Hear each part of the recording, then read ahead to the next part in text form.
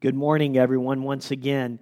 I want to invite you to open your copy of God's Word to the book of James, where we continue in our series that we entitled, Get Wise. James is making the case to believers who are scattered throughout the Mediterranean world that there is a way to live in light of the gospel. The good news of Jesus changes not only our eternal status before God, but also transforms us into a people who live increasingly like their Savior, Jesus Christ. We live in His wisdom because He is the wisdom of God. Today, we're going to be reading a series of passages throughout the book of James. We'll begin and focus primarily on James chapter 1, verses 9 through 11 is where we'll kind of kick things off. We'll focus primarily on 9 through 10. And then, like you will often see throughout the book of James, we are going to see how James weaves a theme throughout the book. And this is a pattern in the book of James. When you study James, it's sometimes helpful to realize that James repeats topics over and over again, weaving in and out of various situations. Key themes that he wants us to grasp are the reality of being in God's wisdom. So would you join me? I'm going to read James 1, 9 through 11. I'll pick it up in James 1, 16 through 18. Then I'm going to jump to James 4, verses 6 through 10.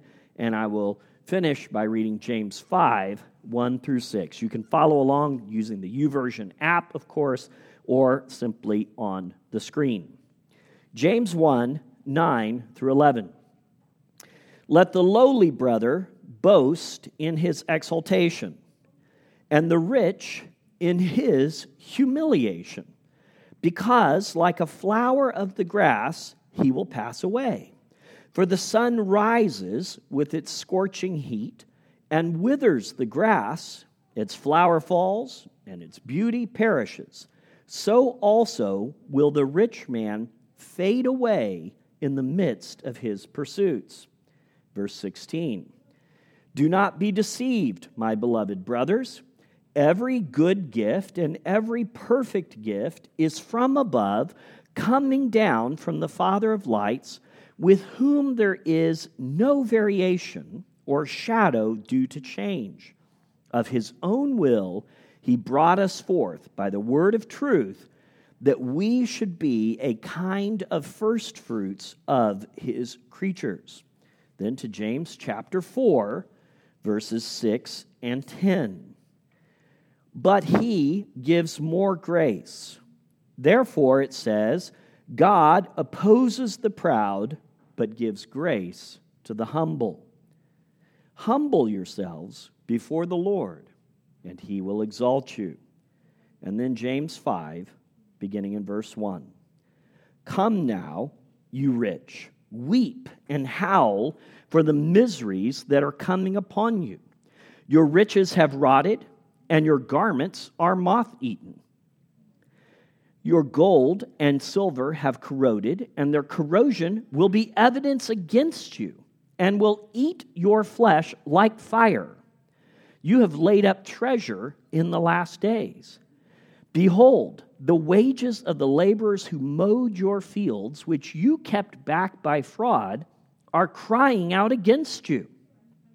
And the cries of the harvesters have reached the ears of the Lord of hosts. You have lived on the earth in luxury and in self-indulgence. You have fattened your hearts in a day of slaughter. You have condemned and murdered the righteous person. He does not resist you.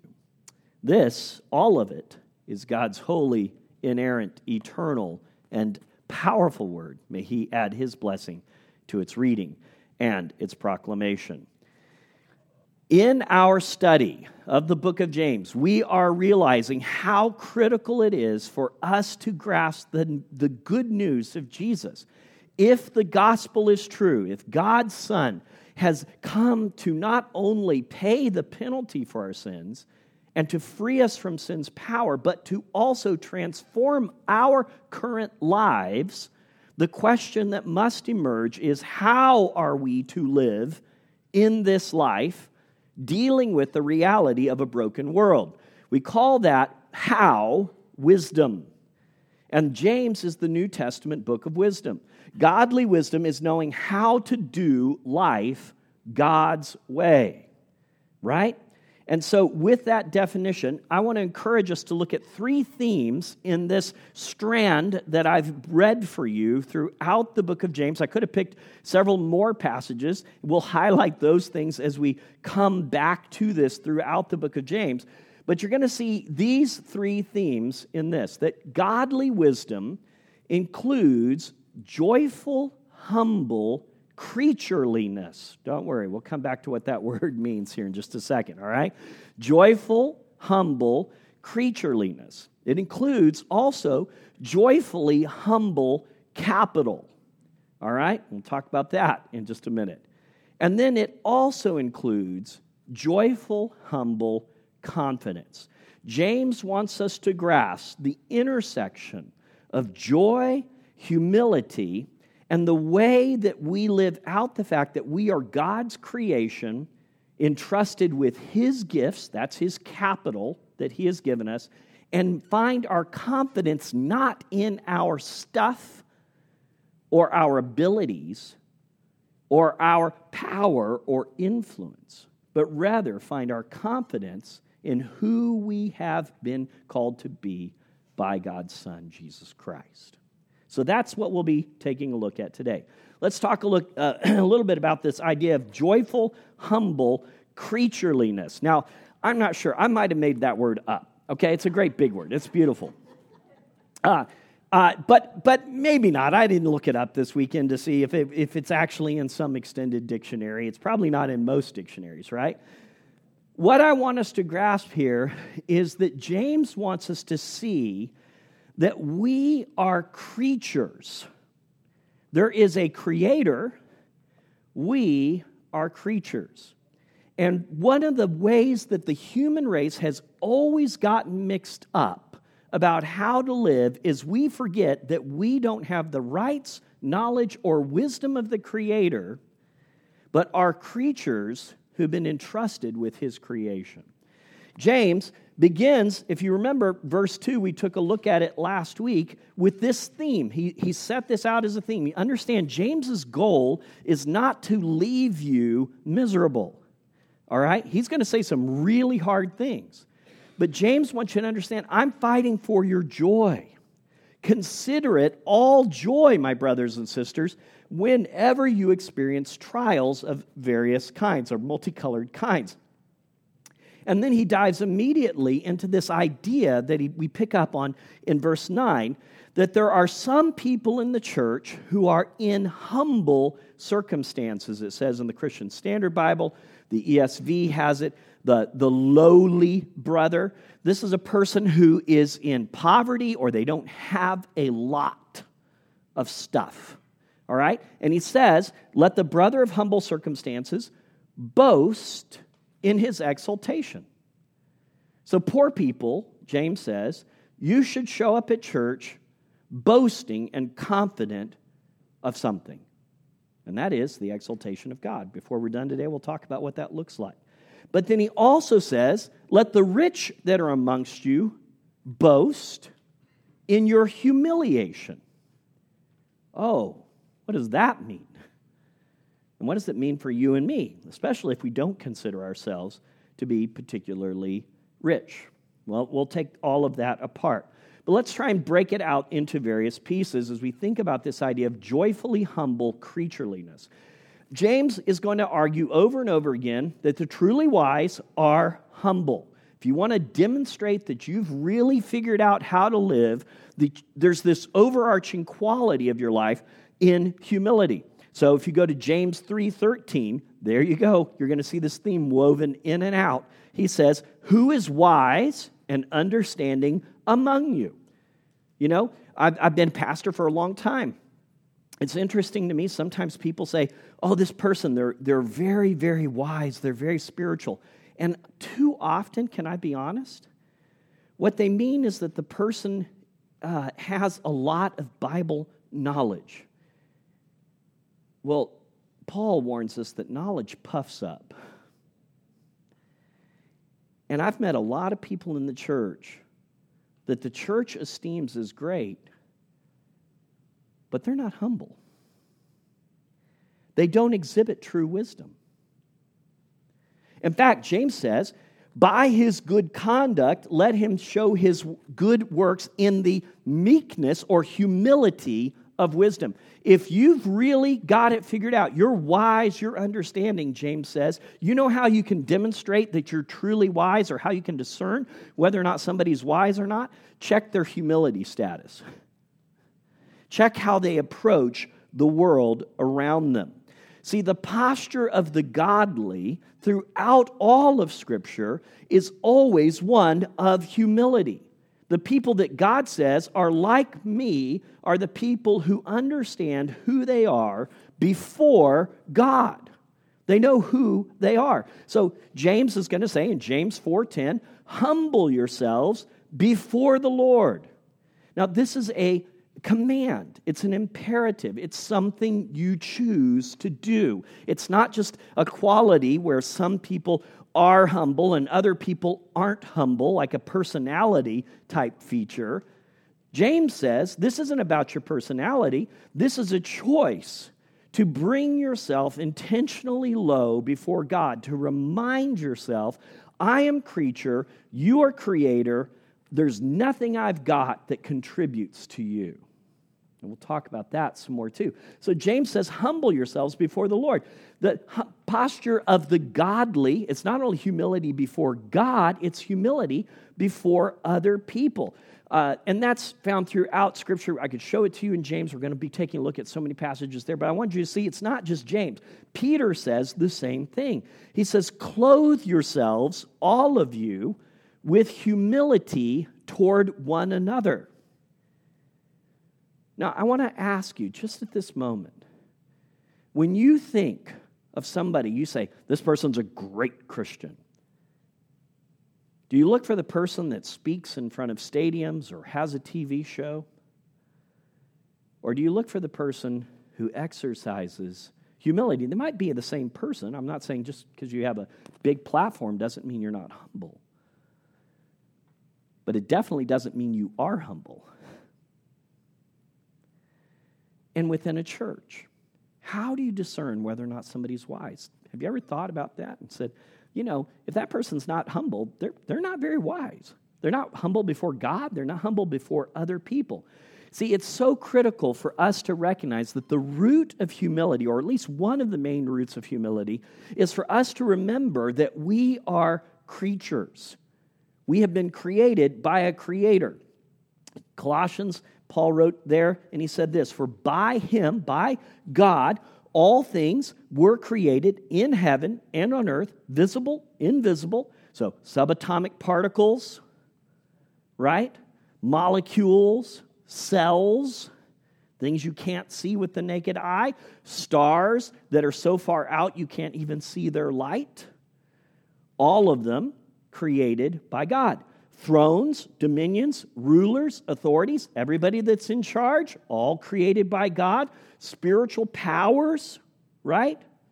In heaven and on earth, all things created through him and for him, and he is before all things, and in him all things hold together. Let me ask you this. If your heart continues to beat for one more second, is it because you willed it? No. If the oxygen around you continues to give you life, is it because you chose that? See, there's this pride that swells up within us, and we forget how utterly dependent we are on our Creator. Not only for him to create us, we didn't will ourselves into being, but also for him to sustain us. James is eager to remind the church over and over again. So watch what he does here as we go through a series of verses, beginning at verse 10. He's going to say, do you remember that your earthly life is temporary? You don't make the decision whether or not you're going to be here tomorrow. He says specifically to the wealthy in the church, he says, let the rich boast in his humiliation, because like a flower of the grass, he will pass away. Elon Musk, guess what? You're going to pass away. Jeff Bezos, guess what? You're going to pass away. Richest person sitting in a Southern Baptist church somewhere that's trying to control the pastor through their wealth. Trust me, that happens. It's happened in our church. Guess what? You're going to pass away. We don't determine the number of our days. And James says that's where wisdom begins, when you remember this reality that your life is contingent. He goes on, it's not just your life, but your earthly glory. And by glory, we mean the beauty of our lives, the significance of our lives is temporary. The weight of a particular person's life. We look at some people, they seem to have been appointed by God to have changed the course of human history. And God in His providence does that. But guess what? The glory or the weight or significance or beauty of a person's life is not determined by ourselves. James goes on to say, the sun rises with its scorching heat and withers the grass. We're about to experience that. We're already in extreme drought, and it's May, right? So we need to see this happen in reality. Then James says to people, look, just like this, the flower falls, the beauty perishes. He's saying, listen, whatever you think makes your life worthy of admiration or influence or significance, it's all going to fade. You can be the most beautiful, the most powerful, the most strong, the most athletic, the most gifted in a million different ways. All of your glory is going to fade away. He's humbling us, isn't he? He goes on to say this. Guess what? It's not just simply your life or your beauty or significance. It's also your work. It's always going to be temporary. In fact, James says this, the rich man will fade away in the midst of his pursuits. And the word pursuits there can be translated journey or business. As he's going about the busyness of his life, he's going to be fading away even while he's trying to build some earthly kingdom for himself. Well, that should be a strong reminder to all of us of this truth, that only that which is of God and for His glory lasts. Brothers and sisters, we will begin to recognize what real humility is when we live out of this reality.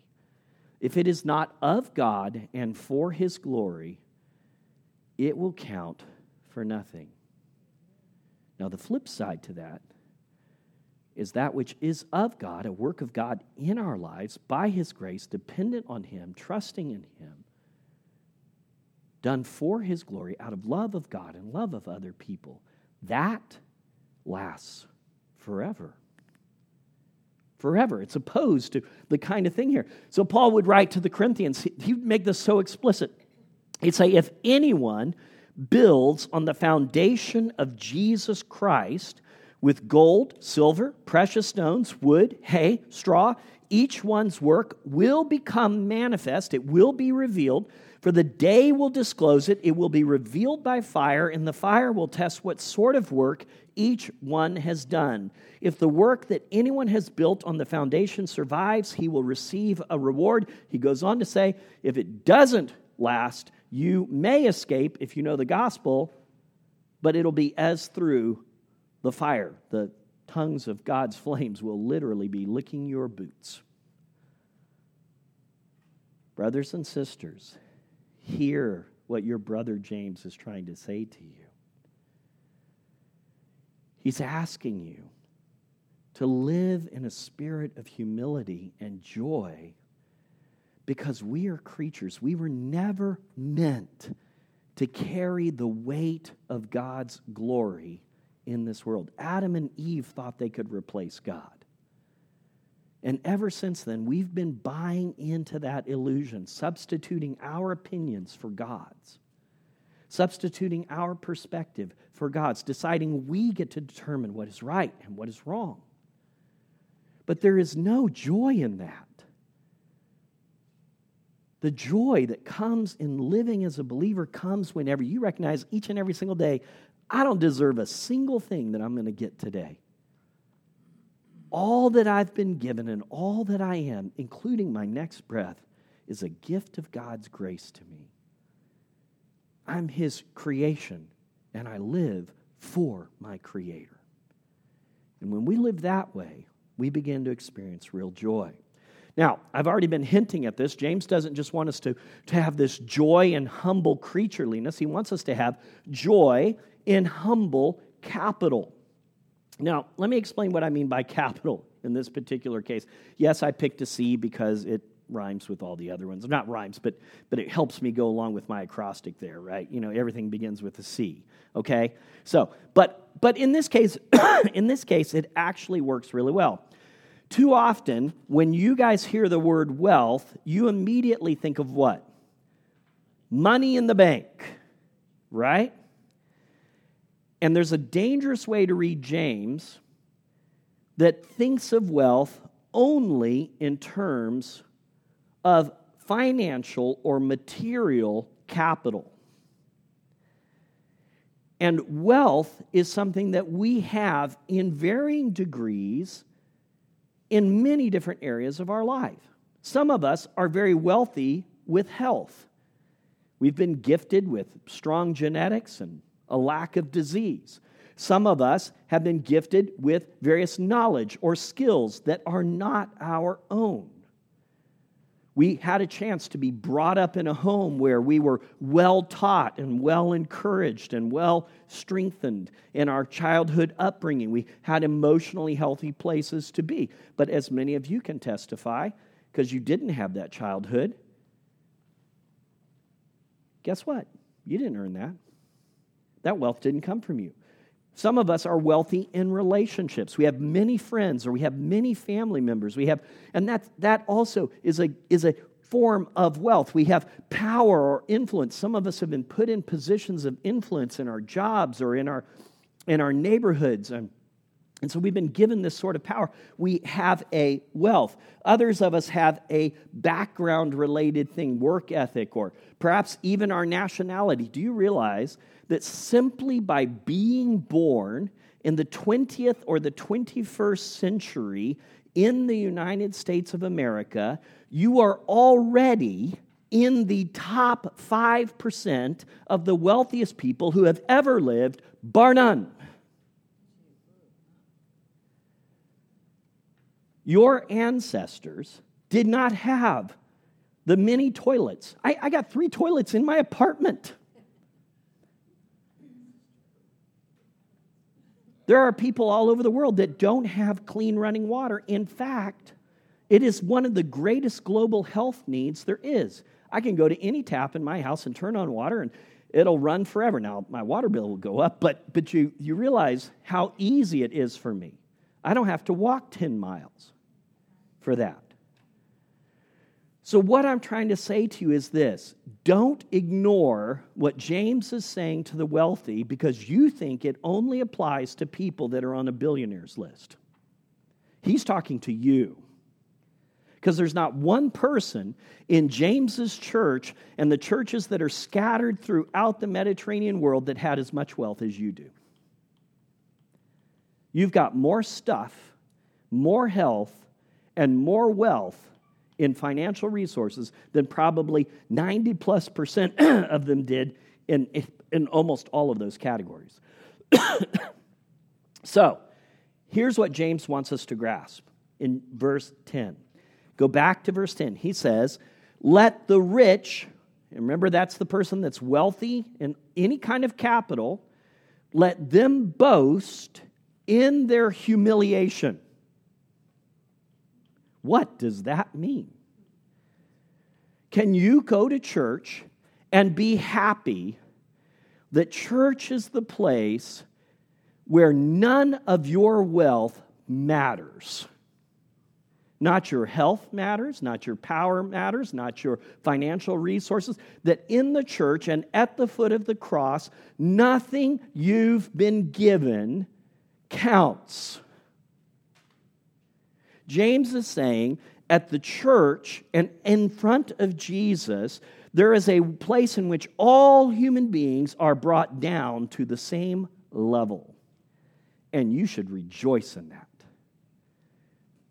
You should rejoice that at the church, you get to be in the same place as everybody else. That's what James is saying. Isn't that shocking? Let's see how he unpacks it. Remember this, everything we have or are is a gift of God. James is going to make this explicit. He says, don't be deceived, my brothers and sisters. Don't be fooled by what the world is trying to tell you. You are not master of your own faith. You are not the captain of your own destiny.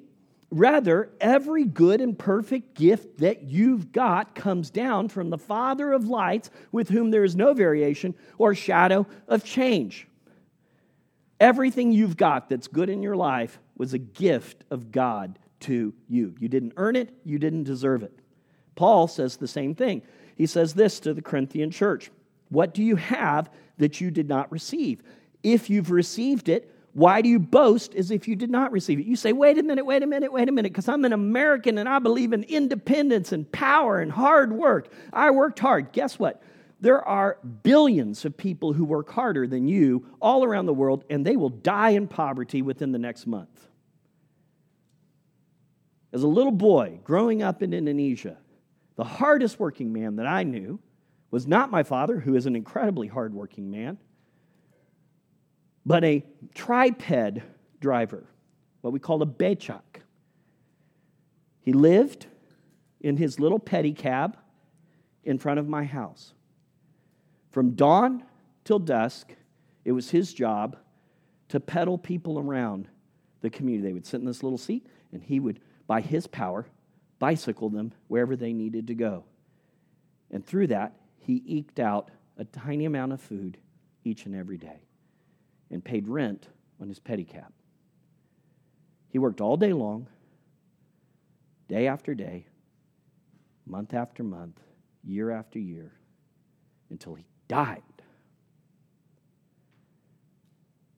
You are not the result of your own hard work.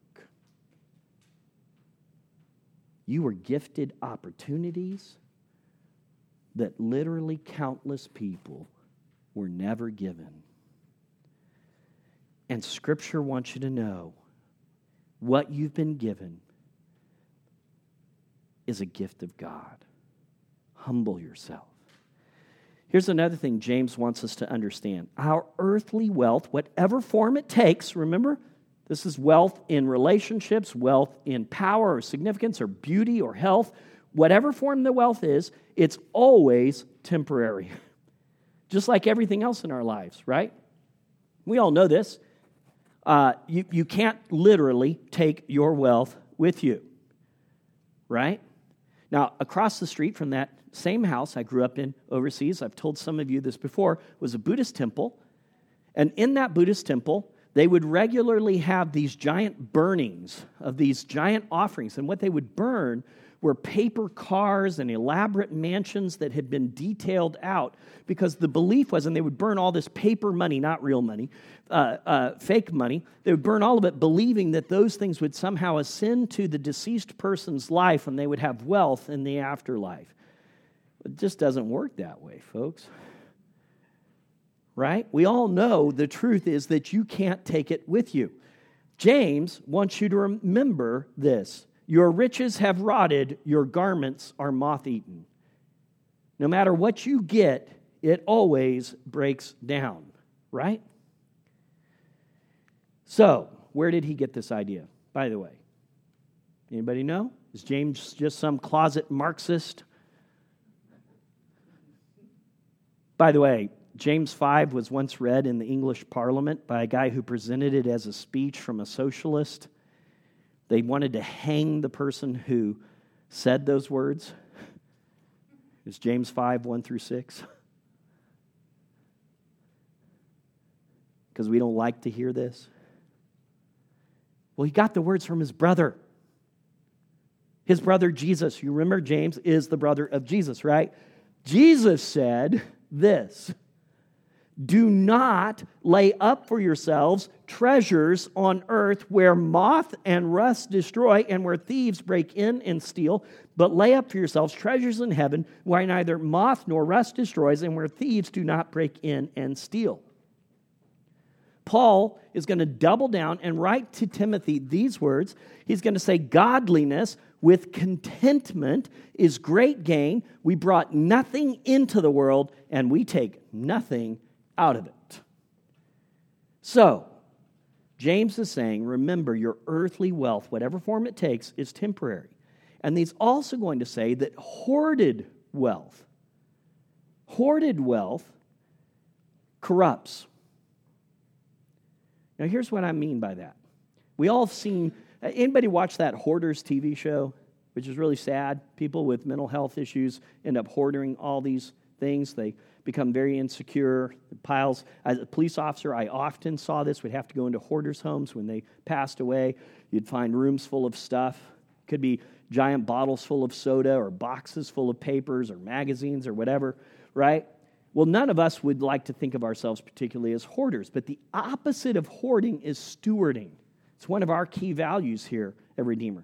Everything we have, because it's a gift from God, we believe it is to be managed by us as a trust for God. That means we invest it in His kingdom and for the good of others, right? Well, if we're not stewarding, we are hoarding. And hoarded wealth, James says, always corrupts. It corrupts our relationship with other people. Look at how he lays this out in several different places. James 2:6, he says, this is happening in the church. You have dishonored the poor man, the person who has less than you in any form of wealth, right? And then he goes on to say, aren't the rich the ones who oppress the poor? The ones who drag you into court? By the way, very good point here is this. Just because something's legal doesn't make it ethical. Just because something's legal doesn't make it ethical. The rich have always found ways to use the court system to oppress the poor. Legality doesn't make it the righteous or moral thing to do. Okay? Many laws are corrupted. James goes on to say, in fact, that the rich in their hoarding have condemned and murdered righteous people who don't resist you.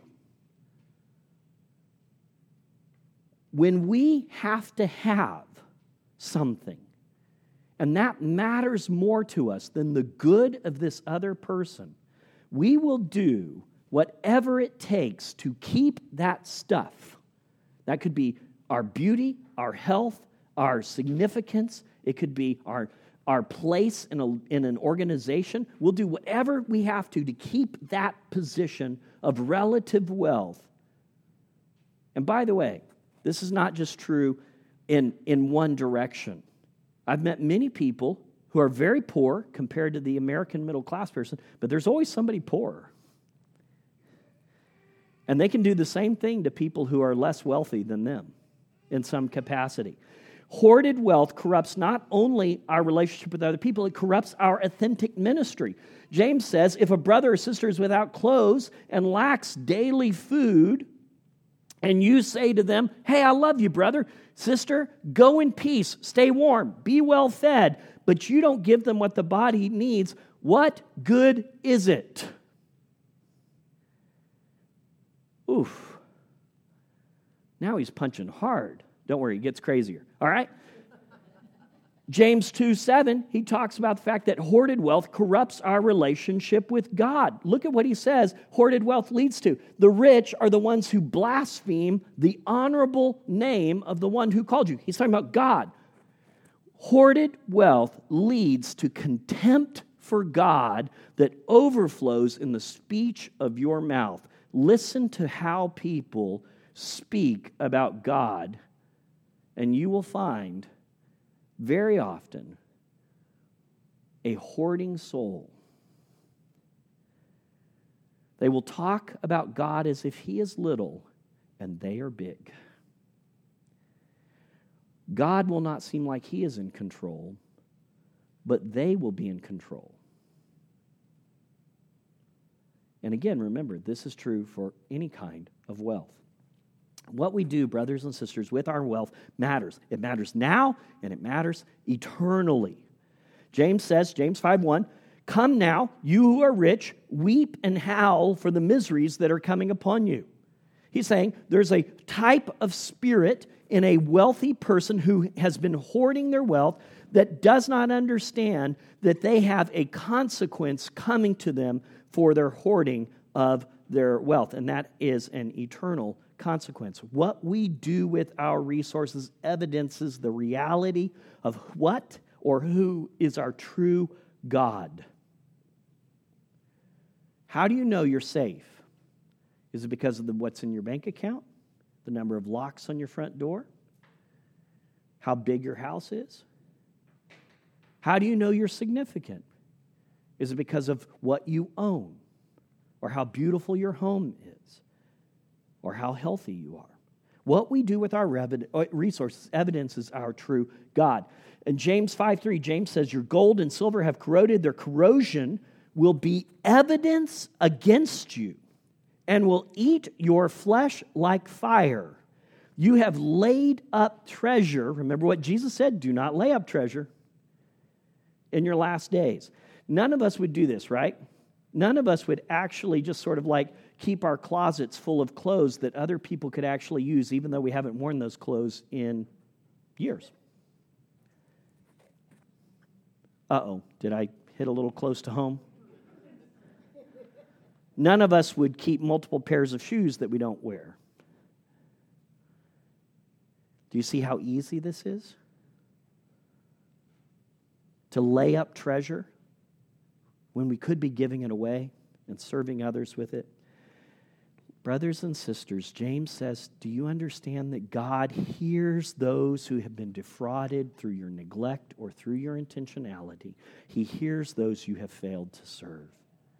He hears them, and he listens to them. James 5:4, he says, "Behold, the wages of the laborers who mowed your fields, which you kept back by fraud, are crying out against you." And he's not just talking about cheating the kid who mowed your lawn. All right? He's saying, listen, there are people out there that you have either a genuine financial obligation to or a moral obligation to, and they are crying out to God because you have not been stewarding your wealth.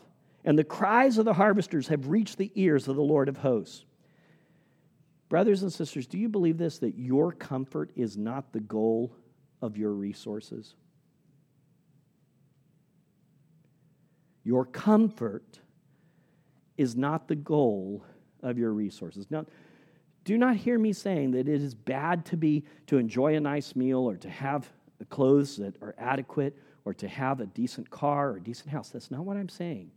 I'm saying that the objective for a Christian involving your resources should not be primarily for you to be comfortable while everybody else is suffering. James stands so strongly against this. He says this, "You have lived on the earth in luxury and self-indulgence. You have fattened your hearts in a day of slaughter." This is not simply individualistic, by the way. This is systemic and even nationalistic. Just this last week, U.S. Congress people tweeting out ridiculous things, saying, "We need to take care of America first." Folks, 5 million Ukrainians are on the run. Amongst them are literally tens, if not hundreds of thousands of your brothers and sisters in Jesus Christ. Don't listen to fools who are trying to tell you to prioritize your own comfort instead of sacrificing for others. James wants us to grasp that our capital, which remember is wealth in any form, is not our confidence. It's not where we find our security. It's not where we find our significance. It's not what we boast in or talk about. He understands clearly how important it is for us to find our confidence in something else. Now, yesterday, many of us got to be part of Secret Church. It was a true blessing. If you didn't get to be there, by the way, we've got some extra books. We can give you a link for the next 60 days. You can study it on your own or find somebody who went, and you can be strongly encouraged through that. But David Platt used this wonderful passage. It was so good I had to throw it into this morning's message. I actually went home and redid my notes just so that I could bring this passage into it. It's so good because it hit exactly this point right here. It's from the Old Testament. The prophet Jeremiah is saying the same thing that James says. He says, thus says the Lord, let not the wise man boast in his wisdom. If you're really smart, you think you've got it all figured out, don't make that your confidence. He says, let not the mighty man boast in his might. You're very strong, you're powerful, you're healthy. Don't let that be your confidence. Let not the rich man boast in his riches, but let him who boasts boast in this, that he understands and knows me, that I am the Lord, that practices steadfast love, justice, and righteousness in the earth. If somebody came up to you and said, how do you know you're going to be okay tomorrow? Is your answer, I know the living God, and He practices steadfast love, and He is always righteous in all of His ways, and He always ensures justice. No matter what happens to my body, whatever happens to my home, whatever happens to my family, I know Him. Is that where your confidence is? James wants us, brothers and sisters, to have not only a joyful, humble creatureliness and a joyfully humble capital. He wants us to have a joyful, humble confidence. Let's see how we pull all of this together. Go back to verse 9. Here's verse 9, now that you have this context, all right? Let the lowly brother, that's the person who has little in any area, let that person in humble circumstances, poor, that could be the person that doesn't have good health, it could be the person that doesn't have a lot of stuff, it could be the person that's not very smart or not very educated, let them boast in his exaltation. In the exaltation that comes from God, and the fact that God is the one who lifts people up. It's not just simply in church that rich people should boast in their being brought down, but anybody who experiences any kind of poverty, they can recognize that before God, they are always being lifted up and brought into the same place. Can I just remind all of us that none of us were chosen for the kingdom of God because of our resources? Jesus did not look around and go, well, I'm picking Josie because she's a super billionaire. He did not look at Ken and said, I'm picking him because he's the smartest man on earth. He did not pick Maria because he said she's got more friends than anybody else, and if she knows me, then everybody else will like me. She's got a huge social media platform. That's how we pick people. When you're on the playground as a little kid, you pick the fastest kid, the smartest kid, whatever it is. You pick the kids that are your best friends or the friends that everybody else likes, right? You pick the people that have power. Jesus didn't choose you for any of those reasons. James 2:5. James makes it explicit. Listen, he says, because he knows people in church, they lose the tension, right? He says, listen, my beloved brothers and sisters, has not God chosen those who are wealthy and powerful and smart and good looking? No. Who did God choose according to James? He chose the poor. The poor in this world to be rich in faith and heirs of the kingdom which He has promised to those who love Him. Do you understand? God did not choose you because He needed you. You are not super special. You are made in His image, uniquely created to image forth His glory. But that is true of every person that's ever been created, ever. Understanding this, Paul would preach this sermon, and he would say, the God who made the world and everything in it, being Lord of heaven and earth, does not live in temples made by man, nor is He served by human hands as though He needed anything, since He Himself gives to all mankind life and breath and everything. God doesn't need you. He doesn't need us individually. He doesn't need us corporately. He doesn't need this church to save this city. He doesn't need our denomination to save America. He doesn't need America to do anything. And He sure the heck doesn't need a guy who's living in a White House. Ever. He gives everything. We are not chosen for the kingdom because we are awesome. Jesus said, "Blessed are the poor in spirit, for theirs is the kingdom of heaven." Those of us that are humble with all that we've been given, we get to receive the kingdom of God.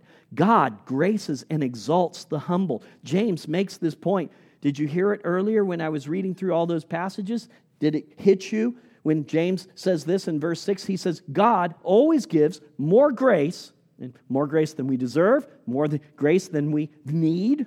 He gives more grace. God opposes the proud, but gives grace to who? Who gets God's grace? The humble. You don't get grace without humility.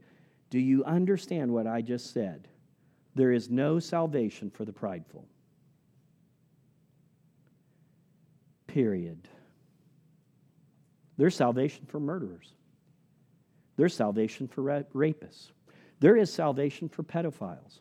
There are salvation for anyone who will humble themselves before the living God. But the person who is prideful of their religiosity and their good works and their high moral standing and their achievements in this world, who will not humble themselves before the Lord, there is no grace for them. God opposes them. They're enemies of God. His topsy-turvy kingdom includes a bunch of misfits and ragamuffins, none of whom deserve to be there. And they know it. It's the people who think they can and ought to be there that can't be there. James says, humble yourself before the Lord. He will exalt you. He will exalt you. He's not saying anything that Jesus Himself hasn't already said. Luke 14:11, Jesus said, everyone who exalts himself, you lift yourself up, you say, I'm powerful, I'm smart, I'm amazing, I'm all of these things, you will be humbled. And again, that is not just true for individuals, it's true for organizations, it's true for nations. Be very careful of the person who wants you to be incredibly prideful of your nation. You should say back to them, every nation that lifts itself up against God will be humbled. Every nation that lifts itself up against the living God will be humbled. Jesus has made it clear. But he who humbles himself will be exalted. James is saying what his brother Jesus said. Listen, when you come into church, he says, listen, you came without reason to be there. You came without spiritual wealth. You came without health. You came without physical wealth within this world. Good news, you get to be exalted by the living God. Is that not amazing? Our salvation, and by that, I mean our justification before God legally. I mean our regeneration, our new birth. I mean our sanctification to be made holy. I mean our faith by which we appropriate the grace of God. All of it is an eternal gift of God, an undeserved grace. So James says this. Did you miss this earlier when we went through it? It's easy to miss. Of whose will did God bring you forth? Was it your will? Jesus said, you didn't choose me, I chose you. Of his own will, he has brought us forth by the word of truth, that we might be a kind of first fruits of his new creation. Yeah? Right? Do you see that? Who chose? Jesus chose. Before you were born, chose to make you an object of his grace. Over and over again, Peter's going to say the same thing. According to his great mercy, he has caused us to be born again to a living hope. You are passive, you're spiritually dead. God has made you spiritually alive. You didn't have any choice of that. He gave you a new life. You're born again to a living hope through the resurrection of Jesus Christ from the dead. Paul says the same thing to the Ephesian church. For by grace you have been saved through faith. It's not your own doing. It is the gift of God, not a result of works, so that no one boasts. Period. God will not let his glory be stolen. Now, here's good news. For those who humble themselves, God dwells with the humble. That's why James can say, when you come to church, the poor know that you matter as much as anybody else. You come to church, you say, I'm just a single woman without much money. Oh, you matter, sister, as much as anybody else that's present. And the person that's got the PhD in theology and who's got their life all together and who lives in a big house, they come to church and they say, you know what? None of that matters. I'm the same as my sister over here. That matters. Because we're brought to this place where we understand all that we have and all that we've been given eternally is there by God's grace. And God is present amongst us. Amongst us.